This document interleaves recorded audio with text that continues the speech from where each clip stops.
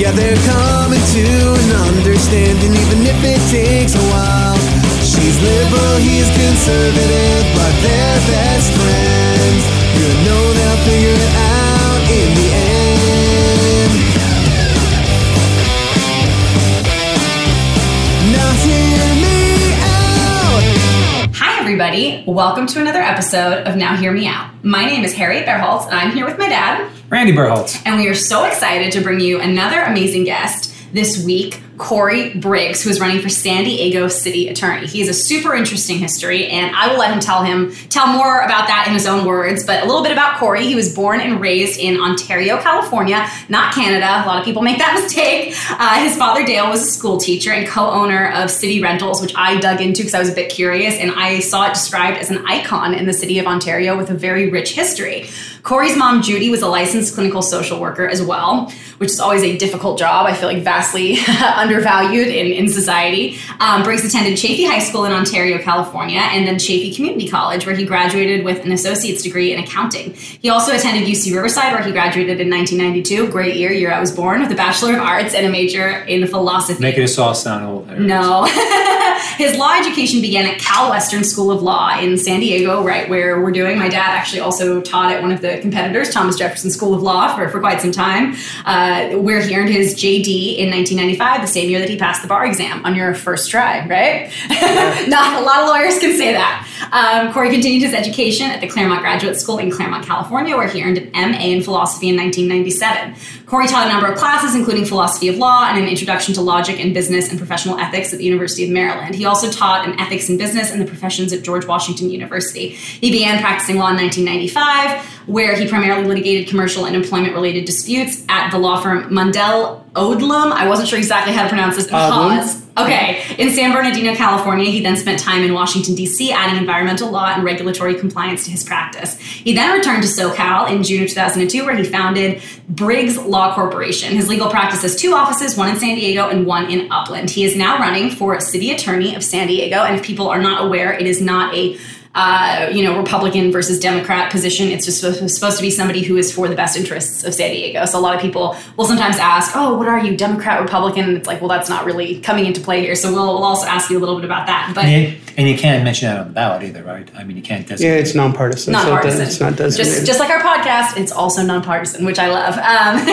One of the big parts of Corey's campaign is speaking about moving from a position of secrecy within the city attorney's office to one of transparency and effectively removing politics from government, something that we talk about very frequently on this podcast.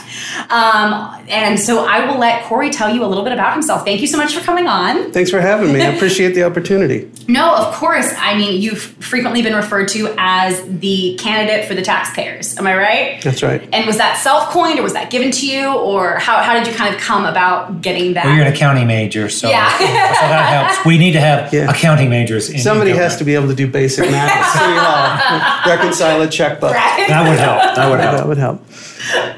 Yeah, please tell us about yourself, your upbringing, raised in Ontario. Like, how did you get to where you are now, which is very impressive. How did I get here? So I come from a family of public servants, and that includes your grandfather, right? My grandfather, my grandmother. My grandfather, my mother's side, was a firefighter, volunteer firefighter. They're all, not only were they in what's official public service, but they all believe pretty strongly in just being a productive part of your community, whether it was volunteering for sports, whether it was volunteering at the holidays to make sure people had meals and gifts and things like that. Before it was popular to take care of people who didn't have the same good fortune, all of them just on their own would sort of secretly help folks out. And it wasn't, I was raised that that's what you do. It wasn't a special thing. Yeah. It was, today's the day that, the family whose son got hurt, today we're cooking for that family. Stuff. So things like this. That's just all I knew.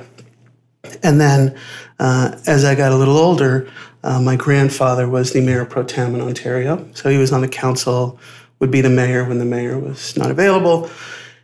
And Ontario was in transition from agriculture to suburbs, and so it was still a lot of dairy and orchards, and he would either ride his horse, we would ride the horse to people's places, or I'd ride in the truck, and he would go visit his constituents who were, whether he agreed with them or not, they were all friends.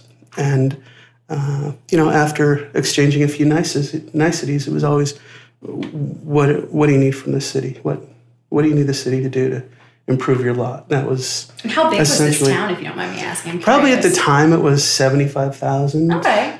Eventually it's now probably 150 to 200,000.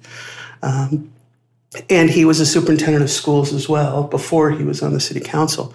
So everybody knew him because he'd hired many of the teachers.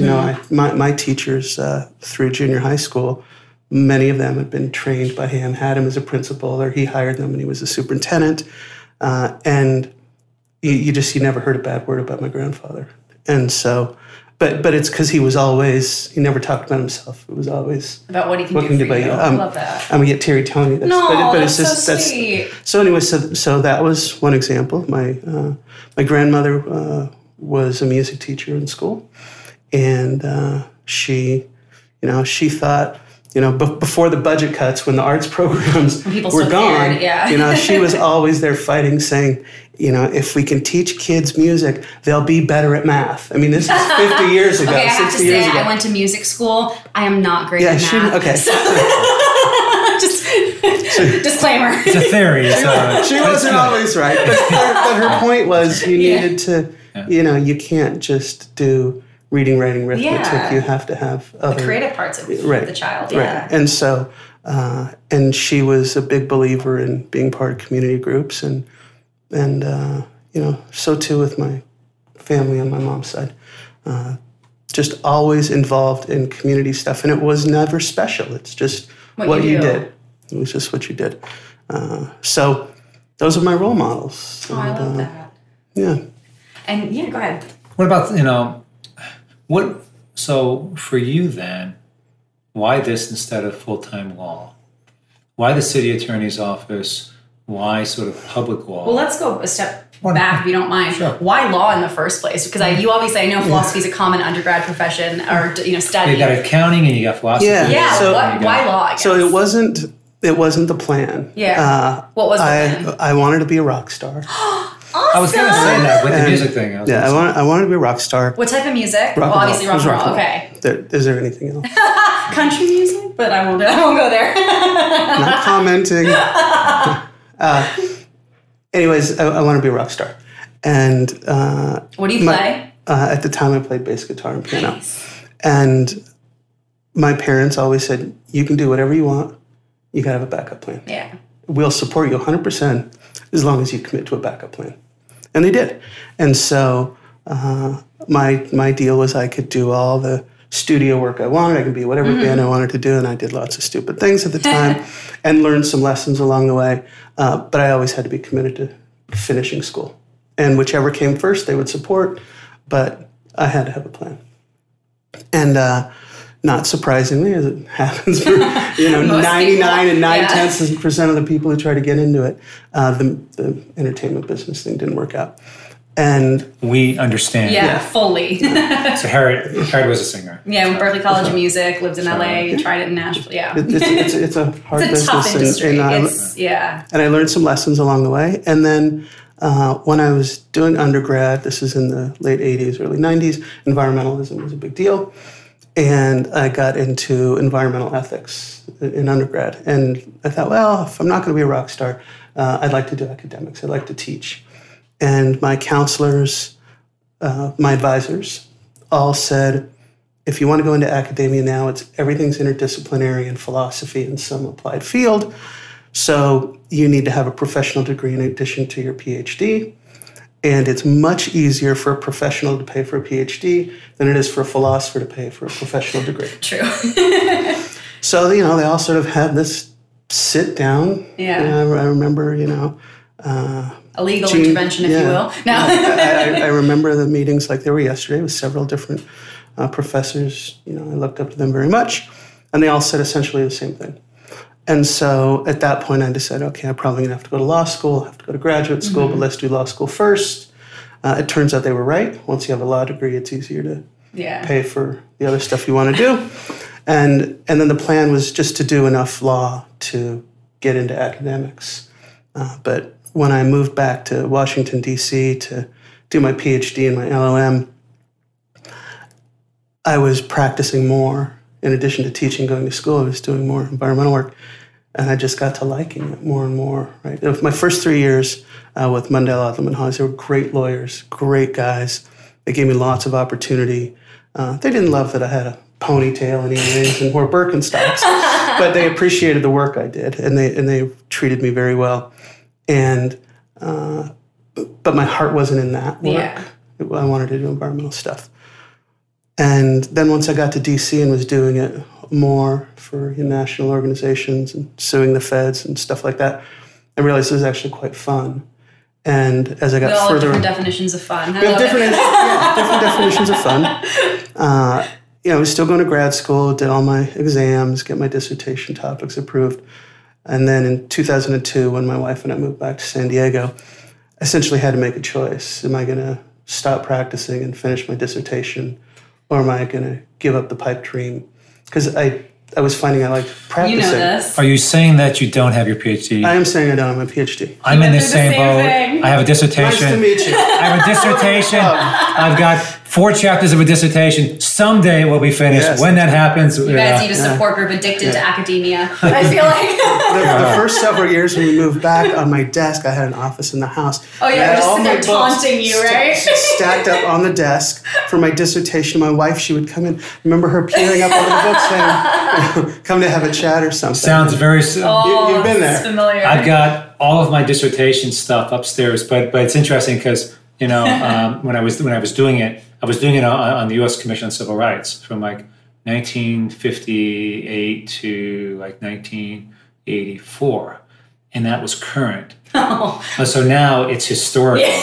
So if you do things long enough, It'll become historical or vintage. right, it won't be politics anymore. It'll be like history. So Yeah, right. So That's amazing. At some point, we're going to walk down the aisle together We will. with a PhD, and That's right. people will call us doctor. Right. That's It's the fine. only reason he wants to do it. Doesn't that mean he wants to be called doctor? Well, it's like finishing stuff. It's like it's being able to, I don't know about you. Every now and then I have that nightmare, or I have a dream nightmare where it's like, I got something to do. I got something to finish, and it's weird having It's like a stress It's kind of having this deal. unfinished thing out there. But anyway, Sorry, not to make Sorry, it about sorry. you. For a while, I felt, like I sort of failed, that I'd let myself down. But the truth is, I like what I do. yeah, it's good. And I've never not liked what I was doing. Yeah.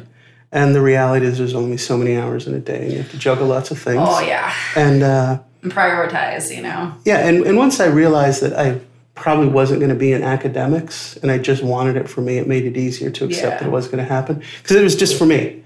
And I didn't need it to be who I was. I didn't need it for the job. I didn't need it for, I didn't need the title. And I made a choice not to finish it, and I'm okay with the choice. Why politics then?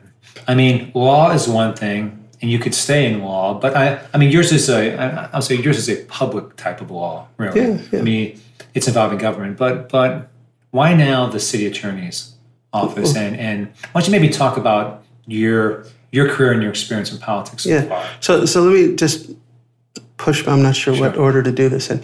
whatever you Yeah, what do you think?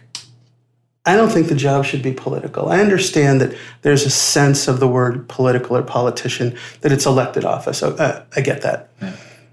I'm talking about the maneuvering under the auspices of the public good, but really to pad your resume. I mean, that's what so many people in public office do. Yeah. I don't have any interest in that. This isn't a stepping stone. It wasn't part of my plan. I did it at this point because some people came and said, we supported Mara Elliott the first time, and she's terrible. Yeah. And nobody else is willing to run. And you're the only person we know who understands the way the city works, understands the underbelly, has seen it, has litigated it, who's capable of going toe-to-toe with an incumbent, and is dumb enough to do it.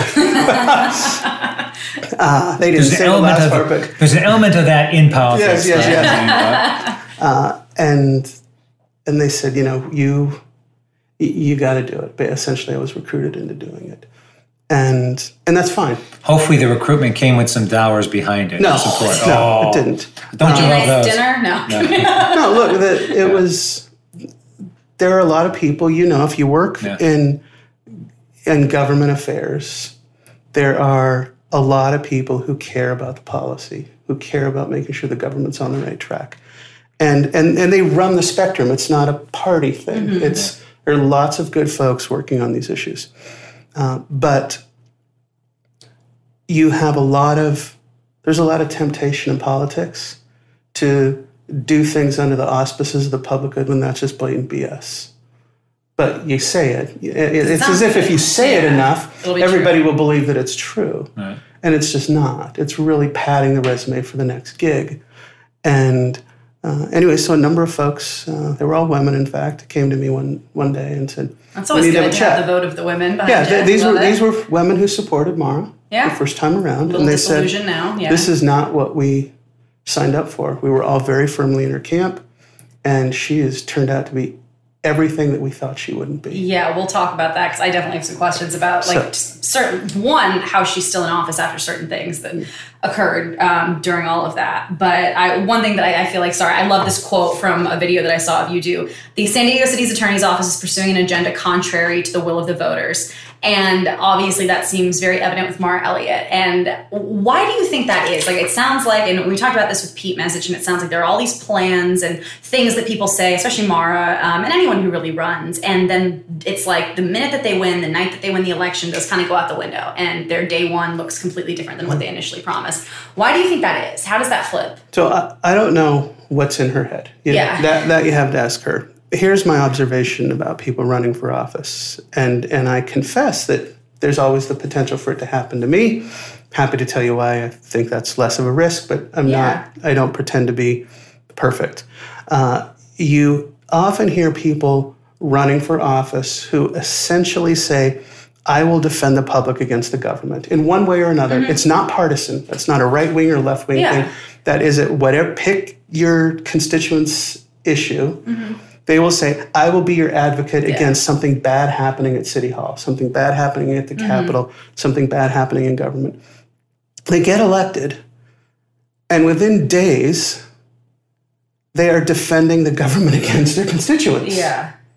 They've just flipped 180 degrees. I don't know why that is. Yeah. I don't know whether it is because they... Stockholm Syndrome kind of deal? Well, look, I have some sense. Yeah. Nobody wants to go in and make enemies on day one. Yeah. Right? Also, there's this sense that, I'm new, I don't know everything. Yeah. They clearly know better. They have everybody's best interests at heart, and they've been doing this for a long time, and they have all this information, and I don't. And a little bit of imposter syndrome almost that you can talk about, kind of. Well, and look, if you went in on day one and had an acrimonious relationship, nobody would show you where the coffee machine is. Nobody would tell you where the bathroom is. Nobody would tell you, where you turn in your mileage reimbursement form. Everybody would just shut you out. So there's a certain sense of you got to go along to get along. I don't think people realize that, so I think that's interesting. Thank you for, it's the same thing if you start a new job. Oh, yeah. Right? You don't get hazed. You walk in and you find out things are weird. You're not going to start whistleblowing on day one, right? Exactly. You're going to wait until you settle in a little bit. So I think there's a certain element of that. And then, politics is no different from any other gig. People want promotions. Yeah. People want to rise to a certain level.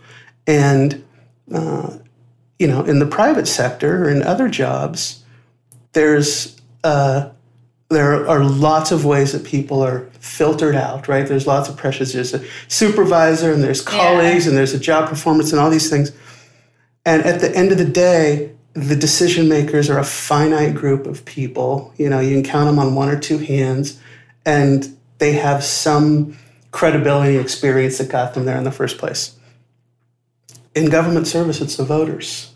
Yeah. And it's inchoate, and it is subject to manipulation, and it is, people are busy. They don't have time to follow things really super carefully. closely. And so, folks will give a little bit of time and you get close to the election. And so what people think is, as long as they see my bit of info in the right package in that 5 or 10 minute window, I've got their vote. And so that's what they work toward. Yeah. They're banking on confirmation bias in a sense. That's right. So, I don't know whether I'm right. That's my observation. There are some exceptions to that, but for the most part, I think, you have people who go in more or less well-meaning.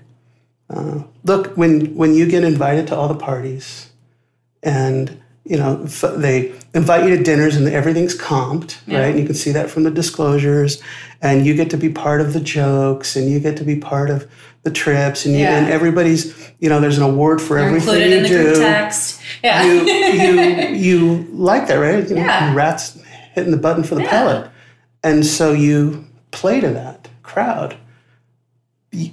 Not a lot of folks are prepared to step back and say, am I playing to the right crowd? Let me ask you, full disclosure, this was a position that I was thinking of running for. Yeah. God, back when Jan Goldsmith ran the first time. And so I sort of put my name in the hat and I looked around. It wasn't the right time for me, and I'm no longer interested. But I looked at the position, and it's interesting. So Mike Aguirre on one side, Jan Goldsmith probably on the other have two distinct styles. Mm-hmm. Now, where does Mara fit in? Is she Jan Goldsmith like, or is she in the middle, or is she in a league of her own? Well, and then where do you think you fit in there, or do you fit in, or are you a system sister? So there's a few questions multi-pronged there. questions, A few questions there. Mara is, I believe in the Peter principle. I think she's been promoted to her level of incompetence. Yeah.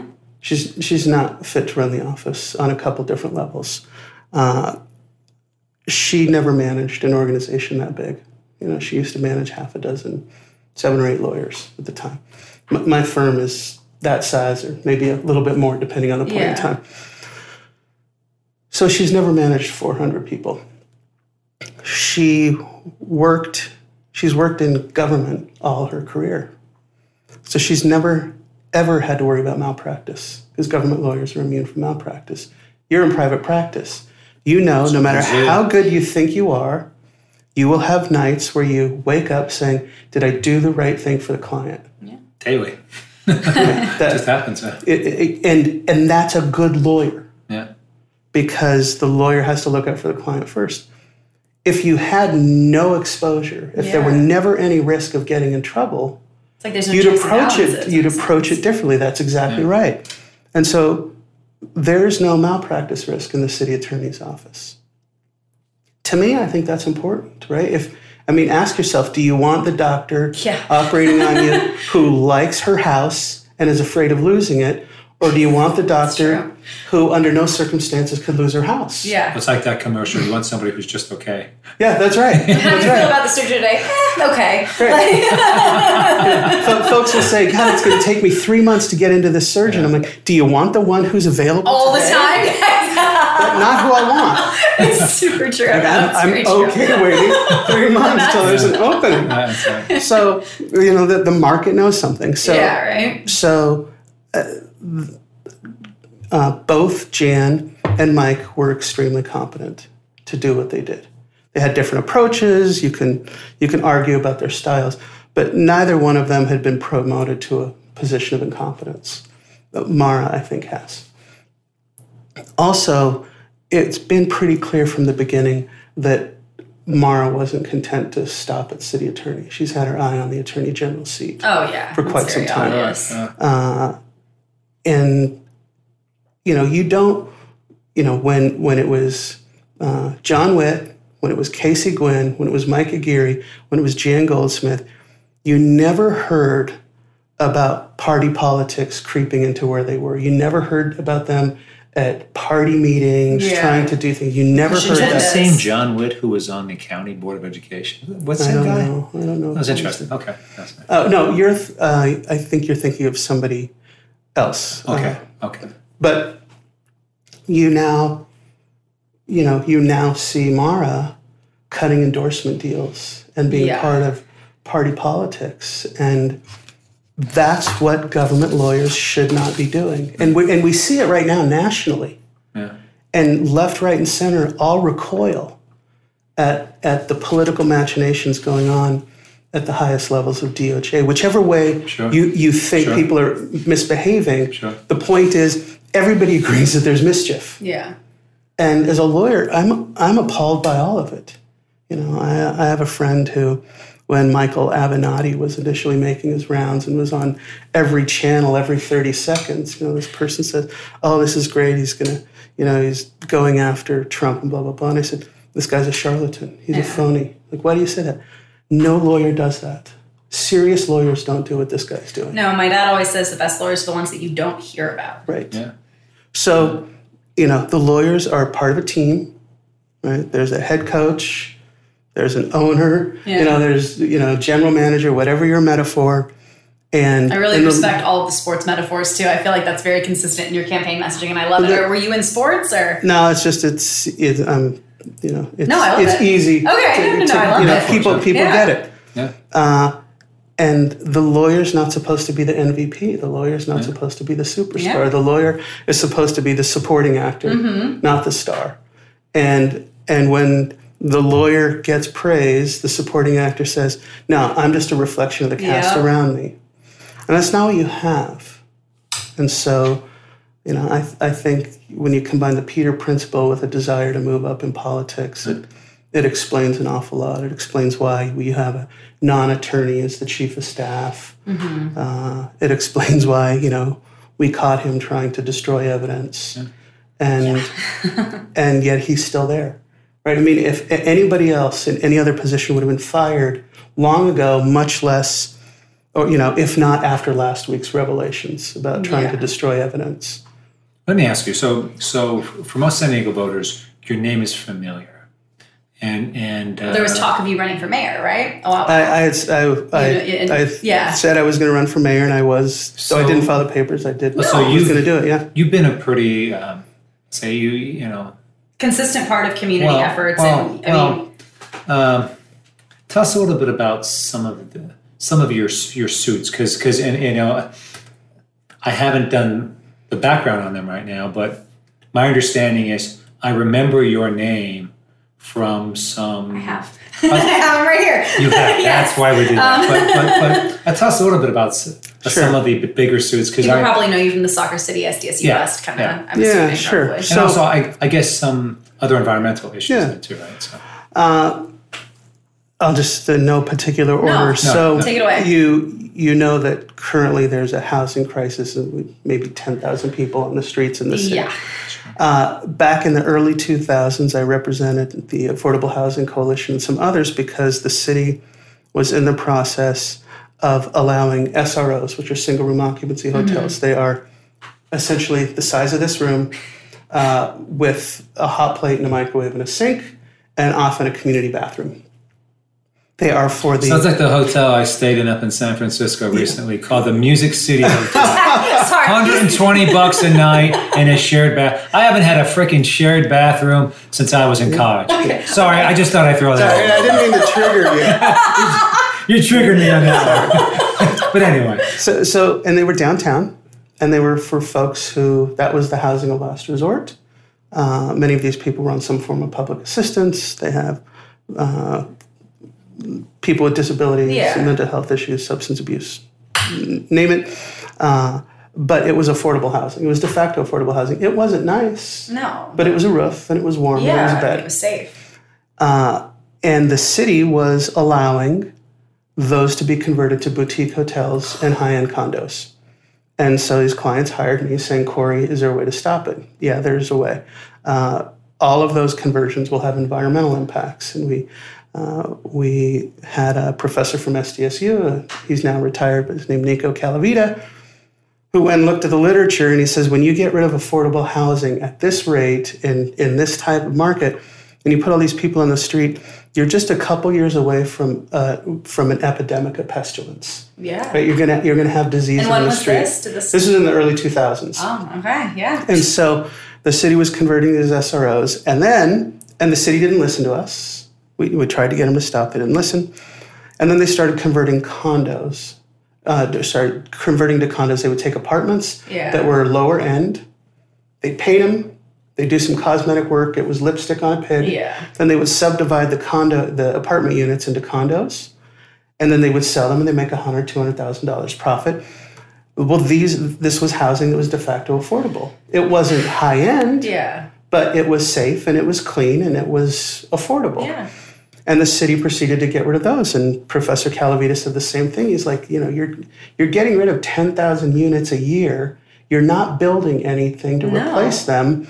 These people are either going to be commuting longer, which is bad for traffic and air pollution, or they're going to be on the street, which is bad for crime and sickness. Well, fast forward. Look where we are now. 10 years later, they let all of the conversions go through. We tried to stop them. We did the best we could.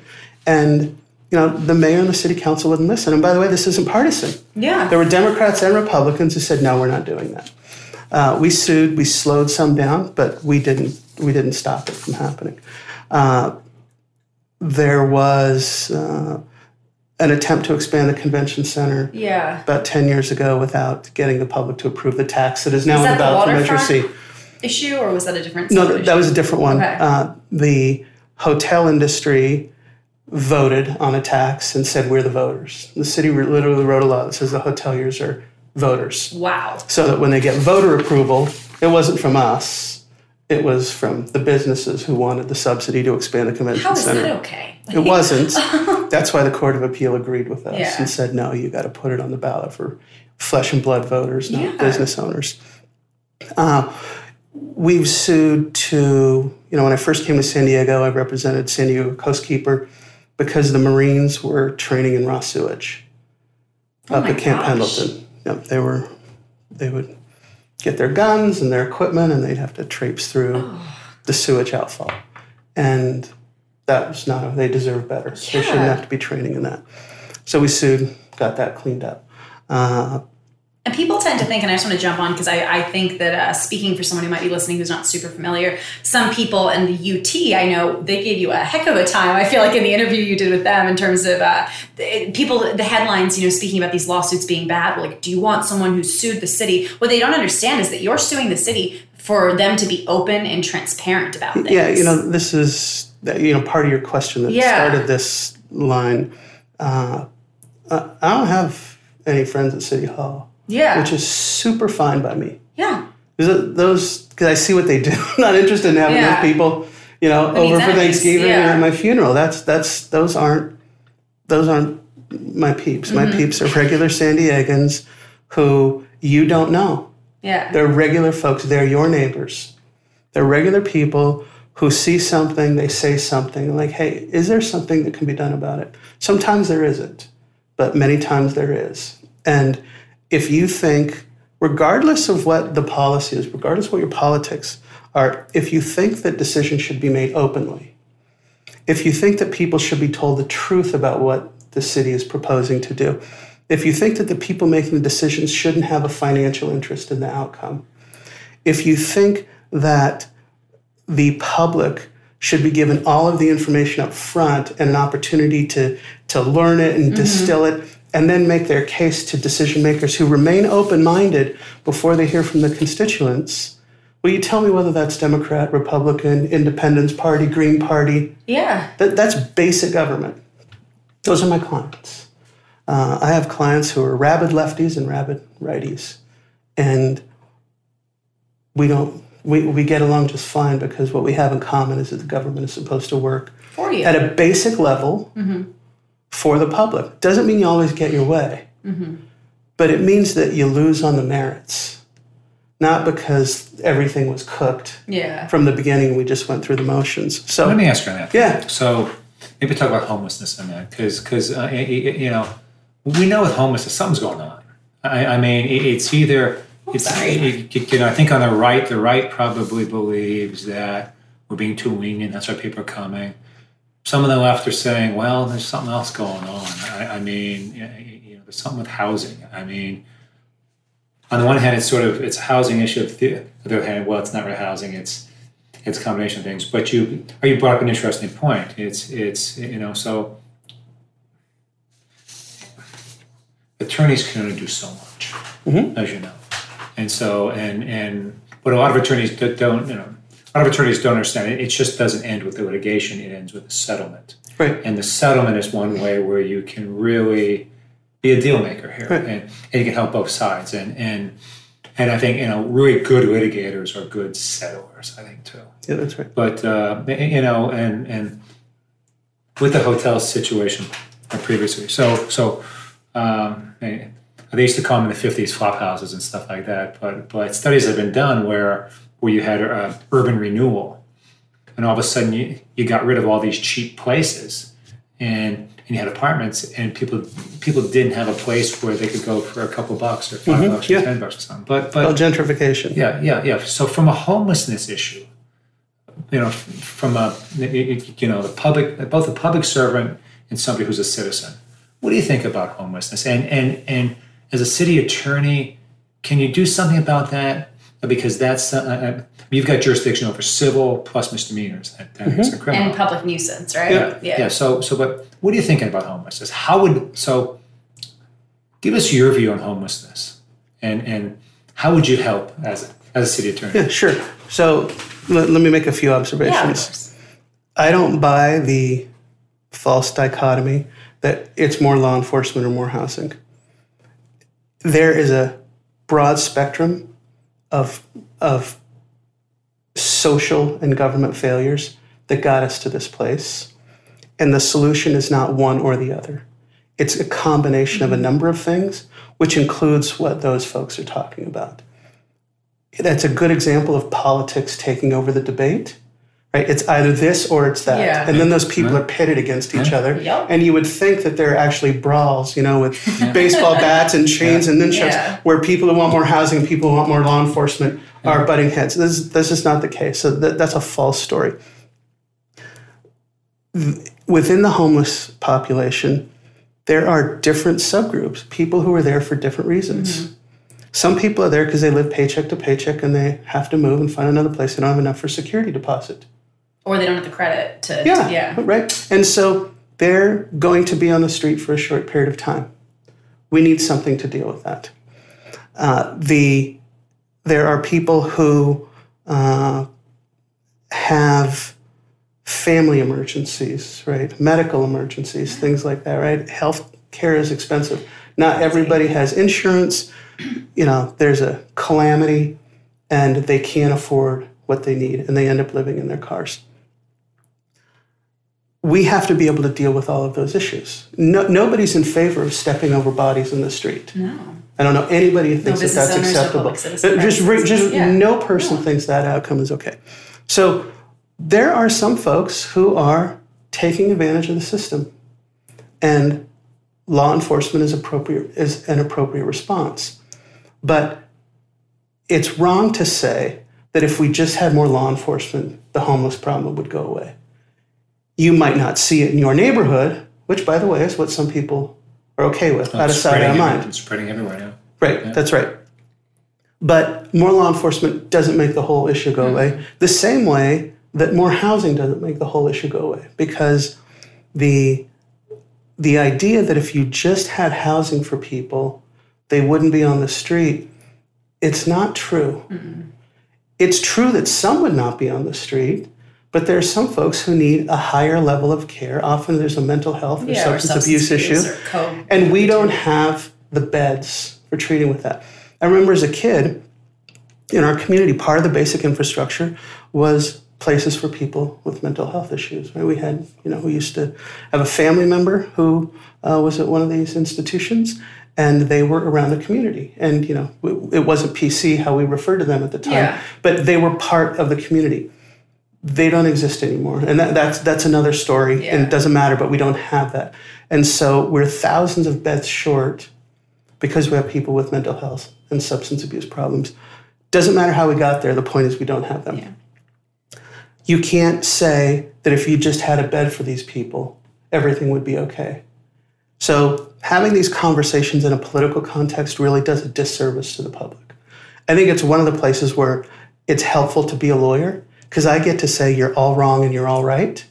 And when you settle cases that are difficult, you have to break things up and deal with certain issues in a certain way. So one of the things that a city attorney could be doing that hasn't happened is we have churches and healthcare centers who have said, we will take temporary housing in our parking lots in vacant land that's nearby, and we have a good relationship with our community.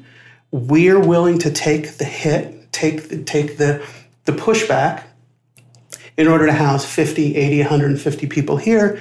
The healthcare centers, they have treatment available immediately.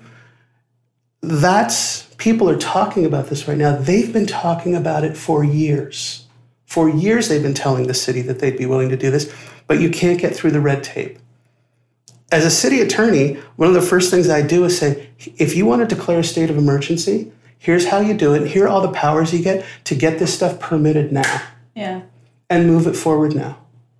And let it be on a 2, 3, 5-year basis. Let it be short term. People would be okay with that. You have a at least it's doing something. Yeah, and I think you'd have a nice coalition of builders and there are folks who want to do it. That's right. Yeah. There are folks who want to do it, but they're told we can't do it because the communities will scream. No, we have the legal authority. What you need is the lawyer to say, here's how you exercise it. Yeah. That's one of the problems that I see with this city attorney's office. You'll know this from being a lawyer. You don't just sit back and wait for the client to call and say, I have a problem. If you have a relationship with a client, you say, hey, I saw something in the newspaper, or I just saw a development or whatever, blah, blah, blah. Here are some options. If you want to talk about it, let me know. Yeah. You do that outreach. You're constantly helping to counsel the client on what their legal options are. You're a thought partner in helping move things along. That doesn't happen, and if it does, it certainly doesn't happen transparently. So I would want to help the city get housing like that happening faster. On the prosecutions, the police move a lot of homeless folks. The police don't want to be doing this. They don't like this. They don't like being in the position they're in. Nobody likes the relationship that the police have had to have on the homeless issues. Now, there are some folks who require law enforcement. We'd have to be honest. Not every person experiencing homelessness doesn't need, it doesn't require that level of care. Some folks are violent, not because they're out to kill people, but they just require a certain level of handling that none of us is capable of dealing with. Just because the police get called doesn't mean it's heavy-handed law enforcement. Somebody has to say that because it's true. When I have a problem, who do I call first? 911. Yeah.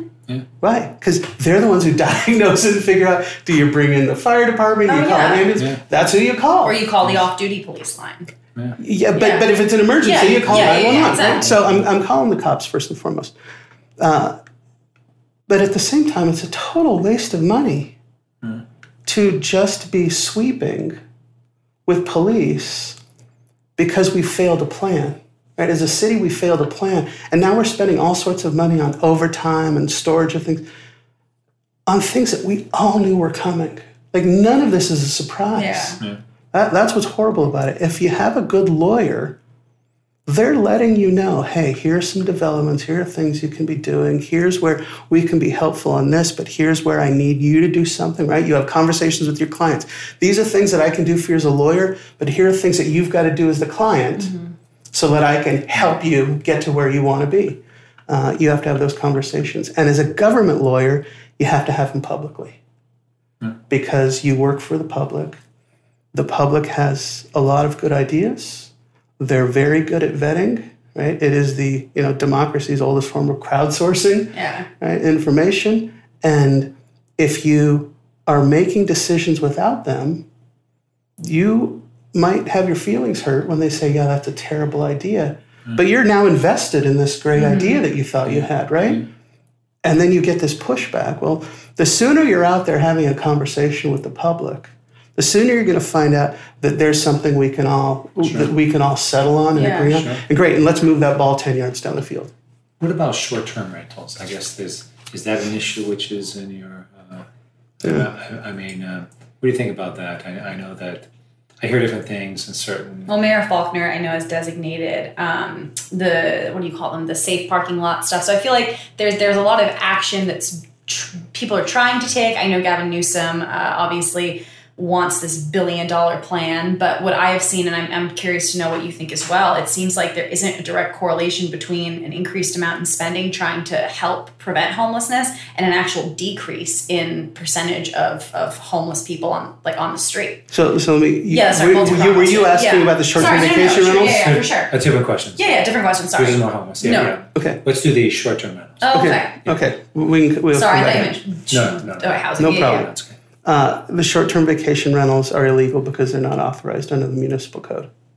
That's the answer. Yeah. In San Diego, any use is illegal if it's not authorized. They're not authorized. The city attorney has independent enforcement authority. Should have been exercised long ago. She touted it when she was running for office and got elected. And, this is one of the things I say to folks. Our system is great because prosecutorial decisions are made without input from the politicians. You don't want politicians dictating who gets prosecuted and who doesn't. That is one of the decisions that's left to the professional judgment of lawyers and prosecutors, overseen by judges. Mara's position is, until the mayor and the city council give me the green light to prosecute, I can't prosecute. That's 180 degrees opposite of the platform she ran on. And it's an indication that she's willing to hide behind politics for not doing what prosecutors are supposed to do. We're a rule-based society. If you don't like the rule, change the rule. Yeah. But the rules exist for a reason. Prosecutors are charged with enforcing the rules. And just because it's unpleasant, you're going to get pushback from your friends, doesn't mean you don't do your job. In her case, it's meant she doesn't do her job. So they're illegal. I would prosecute them. What about your question on the homeless thing? No, I mean that's sorry. That's don't worry about that. One thing, basically it's pretty simple from what I can tell that you've said, but about the short-term rentals. I mean, it's illegal, and I know you've been very vocal about saying that you would prosecute them. I also wanted to kind of just talk about kind of basically aspects of Mara's current job that she's not really getting right, in a sense. And I don't want to just bash Mara or anything along those lines, because I feel like that's not necessarily, people know what she's messing up on slightly. But one thing that really shocked me and that I wasn't completely aware of, and I don't think a lot of people know this, but in 2004, more than 82% of San Diego's voters amended the city charter to guarantee the public's right basically to access information about how city officials are conducting the public's business. But last year, February 2019, after the city attorney's office suffered a series of defeats in court, Mara Elliott attempted to secretly rewrite the California Public Records Act without notifying the mayor or the city council. True. Why would she do that? Why would she do that? And two, how did she get away with still being in office, pretty much? I mean, that sounds so illegal, right? And it's very shady. It's shady. It's not illegal. It's not, it's really? unethical. Okay. It's unethical, okay. It's not illegal. This is one of my big problems with the office. And I want to be clear about something. There's a lot of great people who work in that office. Oh, of course. Yeah, I mean, there's many people. But the tone is set at the top. Mm-hmm. And between Mara Elliott and non-attorney Jerry Braun, her chief of staff, who was the number 2 in the office, you couldn't have the tone set by more tone-deaf people, shall we say. The city has a terrible track record in public records cases. I don't know if I've litigated the most, but if not, I'm close to the most. And the city often refuses to give the public information, and they lose. And California's rule is if you have to hire a lawyer to get you information, and the lawsuit results and you getting the info, you got to pay the lawyer, right? It's essentially you break it, you buy it. Yeah. Makes sense. Nobody Yeah. disagrees with it. It's how the press forces agencies to turn it over, how watchdogs force agencies How you many to turn it over. times That's exactly to go right. at it, yeah. That's exactly right. I got to win. I get paid to win, right? Mara gets paid win or lose. Yeah. But anyways, so she proposes a change that would make it virtually impossible for you to hire a lawyer. It would mean the lawyers don't get paid. Lawyers have kids to put through school and mouths to feed and He mortgages knows to personally. pay. Yeah. There you go. So they're just like anybody else. And so she basically tried to kill the market for open government lawyers. And she failed. The mayor said, we had no idea you were doing this, not okay. City council said, no idea you're doing this, not okay. They all disavowed themselves of what she was doing. And she said, well, I'm an elected official, I can do whatever I want. And yes, she does still have her job. But mind-blowing. that is the case. One of my clients said, Corey, find out what she said to Ben Weslow's office that would make him be supportive of this, because he carried the bill for her for a couple weeks. And, she invoked attorney privileges to say, we don't have to give you that information. Yeah. And you don't have secrecy between a law office and an outside government office. There's no privilege there, which is what she invoked. And eventually we got all the documents except one that was in the news last week. And that was an email where her staff said two things. It said, here's the amended legislation. It'll stop Corey Briggs. But worse than that, and I said, that doesn't surprise me. I know the office. I take no offense at it. It's wrong. Yeah. It shows the petty politics Oh, yeah. and how they're abusing the office for personal reasons. But I take no offense at that. What was offensive was the next line of the email that spoke with praise about the failure of another statute that would have penalized public agencies for stonewalling. Right? There was an effort in order to improve the enforceability of this open records law that agencies that the judge thought were unreasonable in withholding documents, they would be fined. Wow. And so there was another incentive, not just attorney's fees, but the scarlet letter of being fined. And that bill went nowhere, and the city attorneys, the secret email, praised the fact that it had died. And that, to me, is what's most revealing, right? It's an ethos of secrecy. So, I can understand why they would not want that email to see the light of day. Oh, yeah, it's very but damning. it's illegal to destroy evidence. And, Jerry Braun should have been fired over that long ago. He admitted under oath that the reason he tried to destroy it is because I had asked for it. I didn't know it existed, but he knew it existed. And once I made the request on the client's behalf, he knew that folks wouldn't want it seen. The mistake was I don't care about my part. Yeah. It shows that their disdain for anything that requires agencies to be transparent. What about the soccer stadium then? Right about the what? About the soccer stadium. Have you been involved in that? Yeah. So Yeah. I, in 2016, I wrote Measure D to try to deal with all these issues. It failed. And then in 2018, Measure G passed. And I represented Donna Fry, who came on as a supporter at the end, making sure that her concerns were addressed so that we knew for sure that the public park was going to happen. That's when we did our polling back on Measure D, there are supporters of SDSU, there are supporters of soccer, there's supporters of getting rid of cars in Mission Valley, but you could see where they fell along the spectrum. What everybody wanted was a big regional park. Yeah. Everybody was in favor of that. And so Donna wanted to make sure that that was a sure thing. It wasn't a sure thing as written, so there were some side concessions made to make sure that people like Donna would come on and be supportive. I represented her in that. Once the voters put Soccer City and SDSU West on the ballot, Mara went to court trying to get them removed from the ballot. And one of my clients hired me to intervene. There were some other people who fought it too. But we intervened, taking no position on the merits, but saying the public's entitled to vote. The voters have put this on the ballot.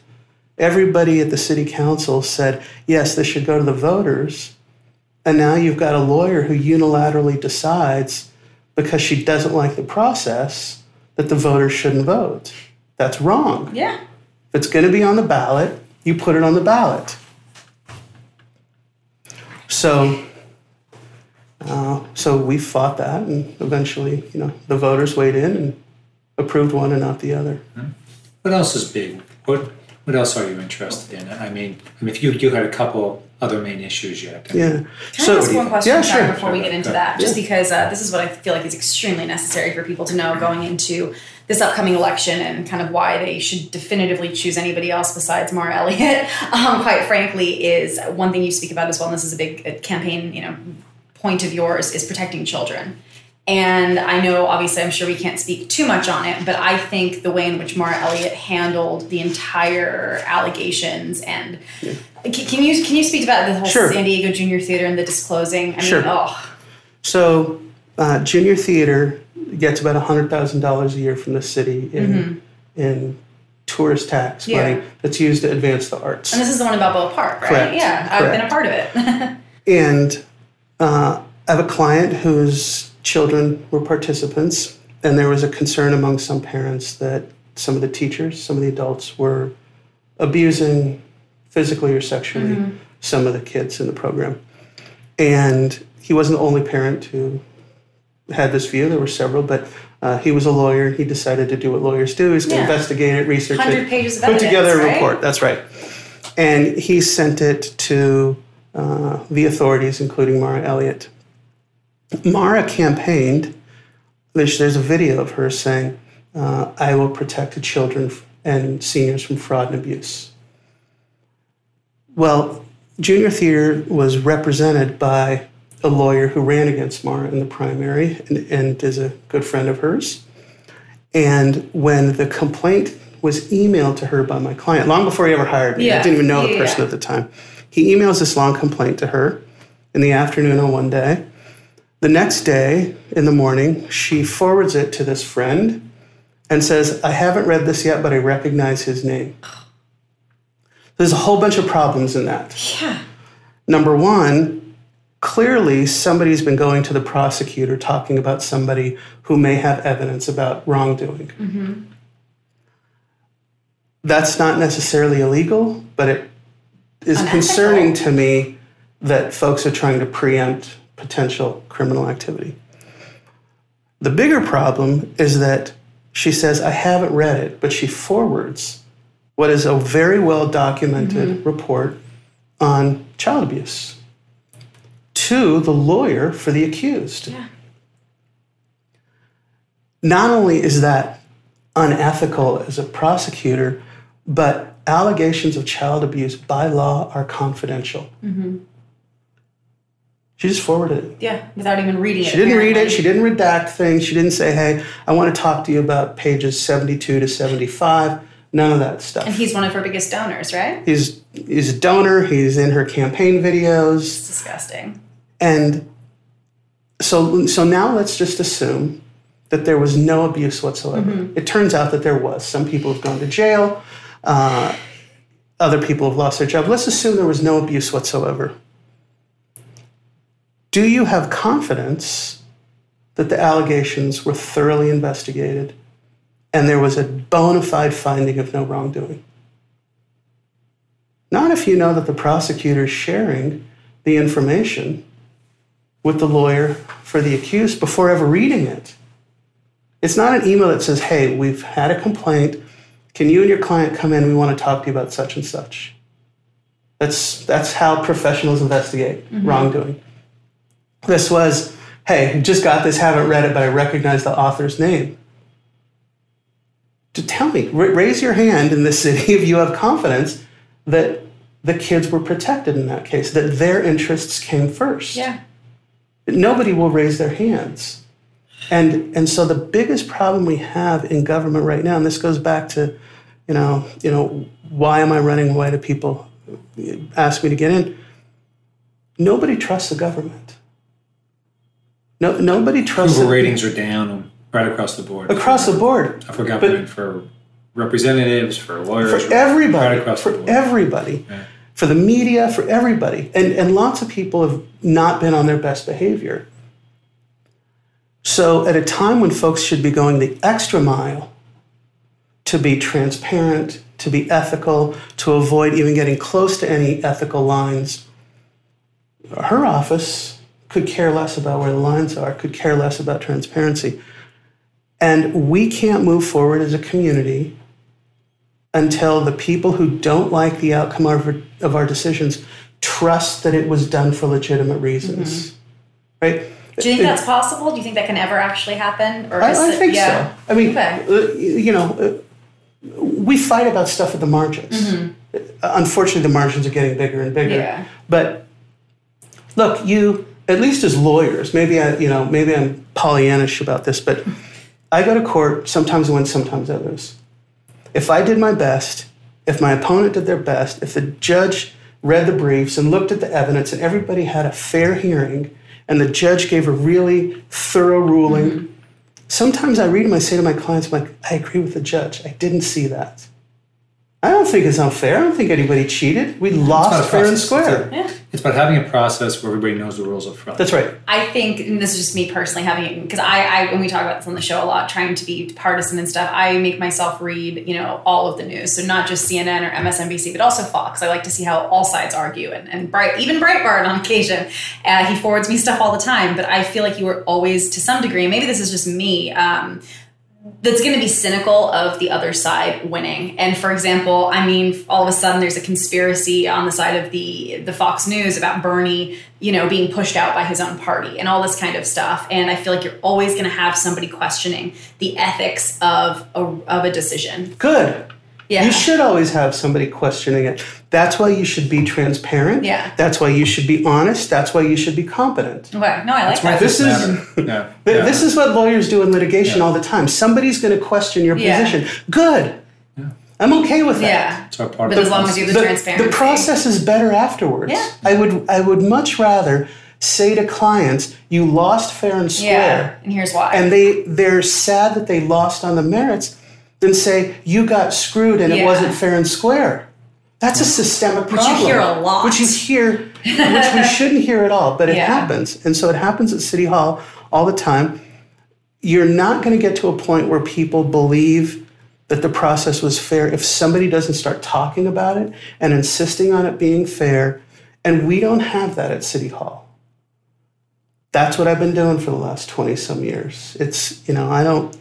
I've been an equal opportunity offender of Democrats, Republicans, and every other party and people who aren't affiliated with the party. What's the UT saying now? So why, from a Republican standpoint, the UT is, I can't trust anything they say. I get in every now and then with an article or something. But, he writes a bunch of op-eds. But from your standpoint, was it just how the UT has treated your candidacy, or what do you think? First of all, I never expected the UT to give us, to endorse us, because the UT is part of the crowd. Yeah. But there's a reason Jerry Braun is the chief of staff. Yeah. He is very well connected to the media in this town.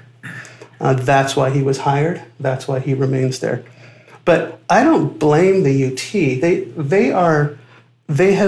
doing their job. No.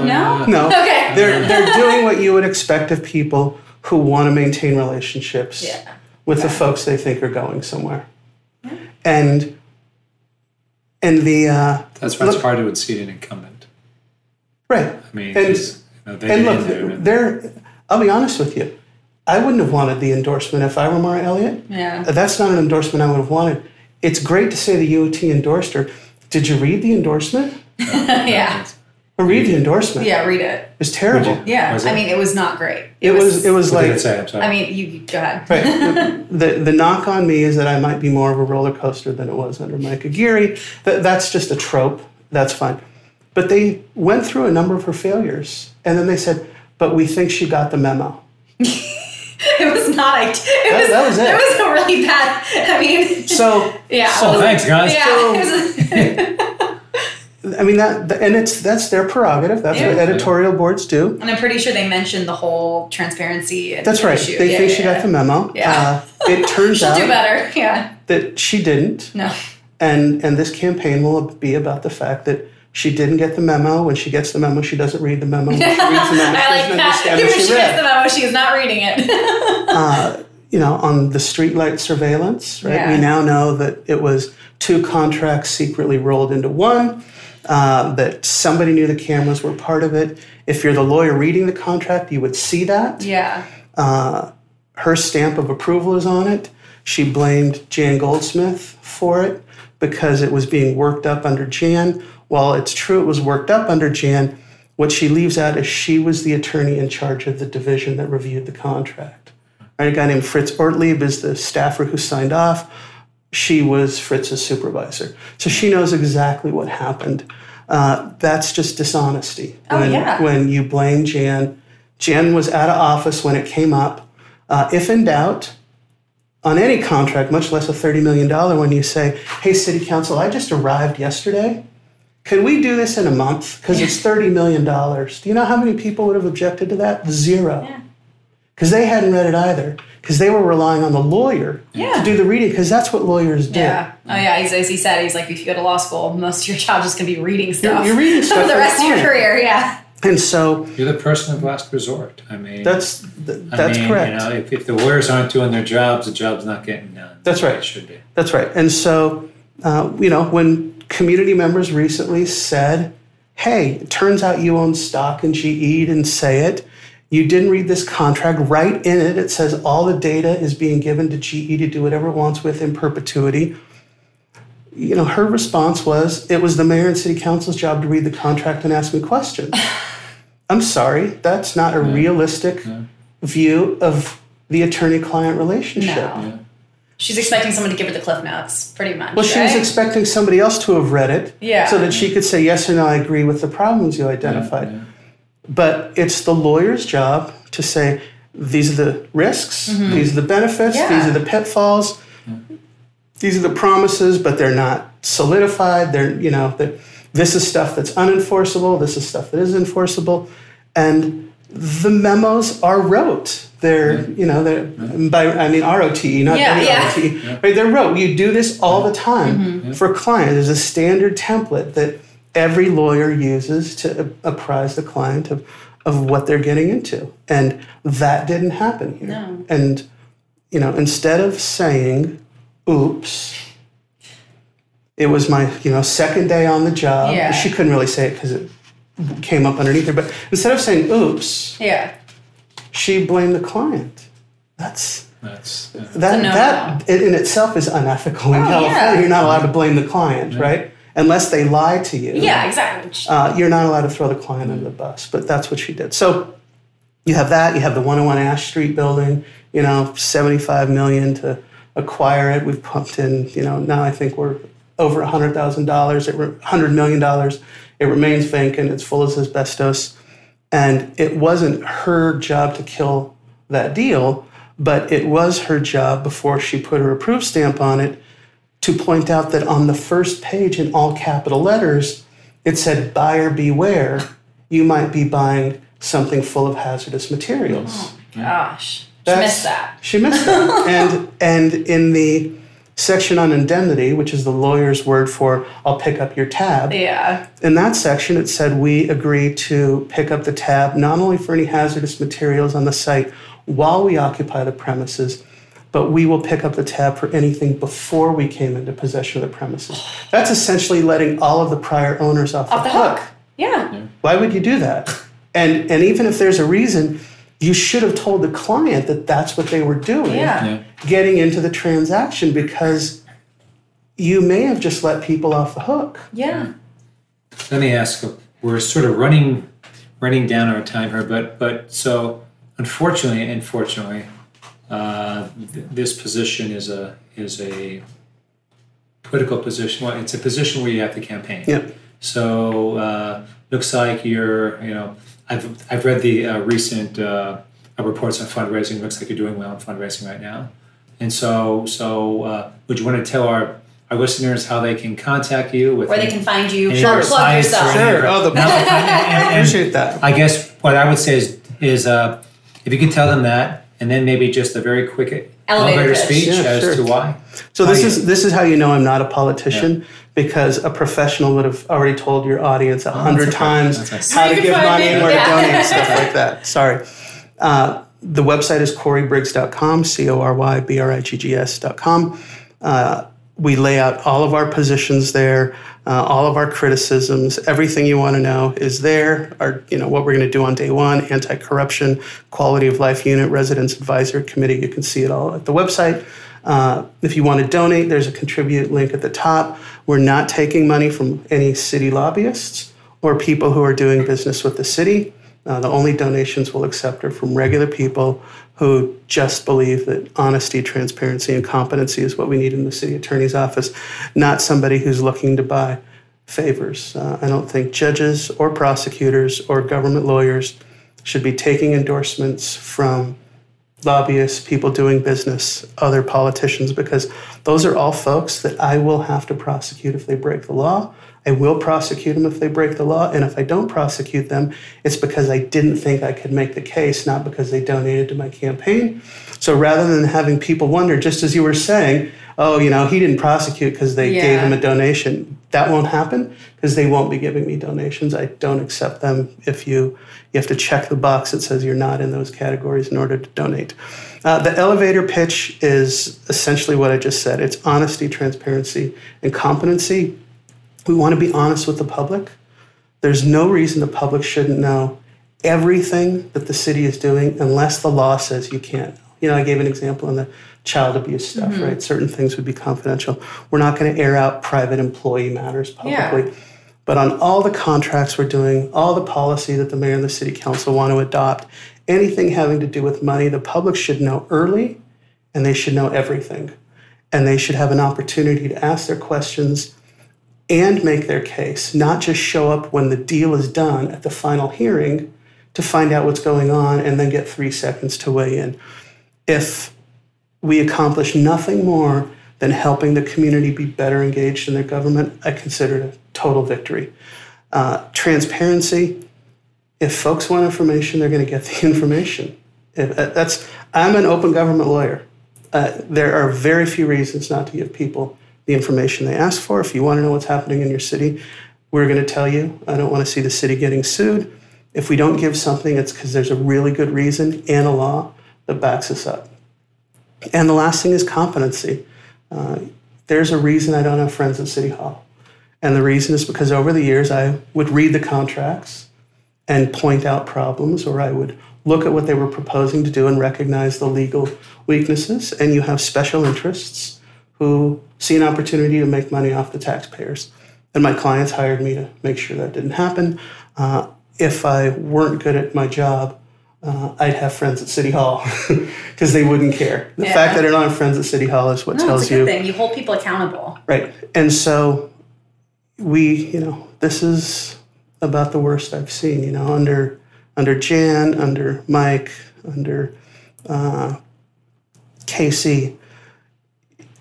Even though you were opposing counsel, you could work to recognize the problems and try to get, a certain number of the problems go away. Sometimes you didn't have to sue, sometimes you did, but you always felt like there was some effort to get rid of whatever part of the controversy you could get rid of. Yeah. And from my client's perspective, that meant those lawyers helping to take something that was going to be illegal and making it legal. That doesn't exist.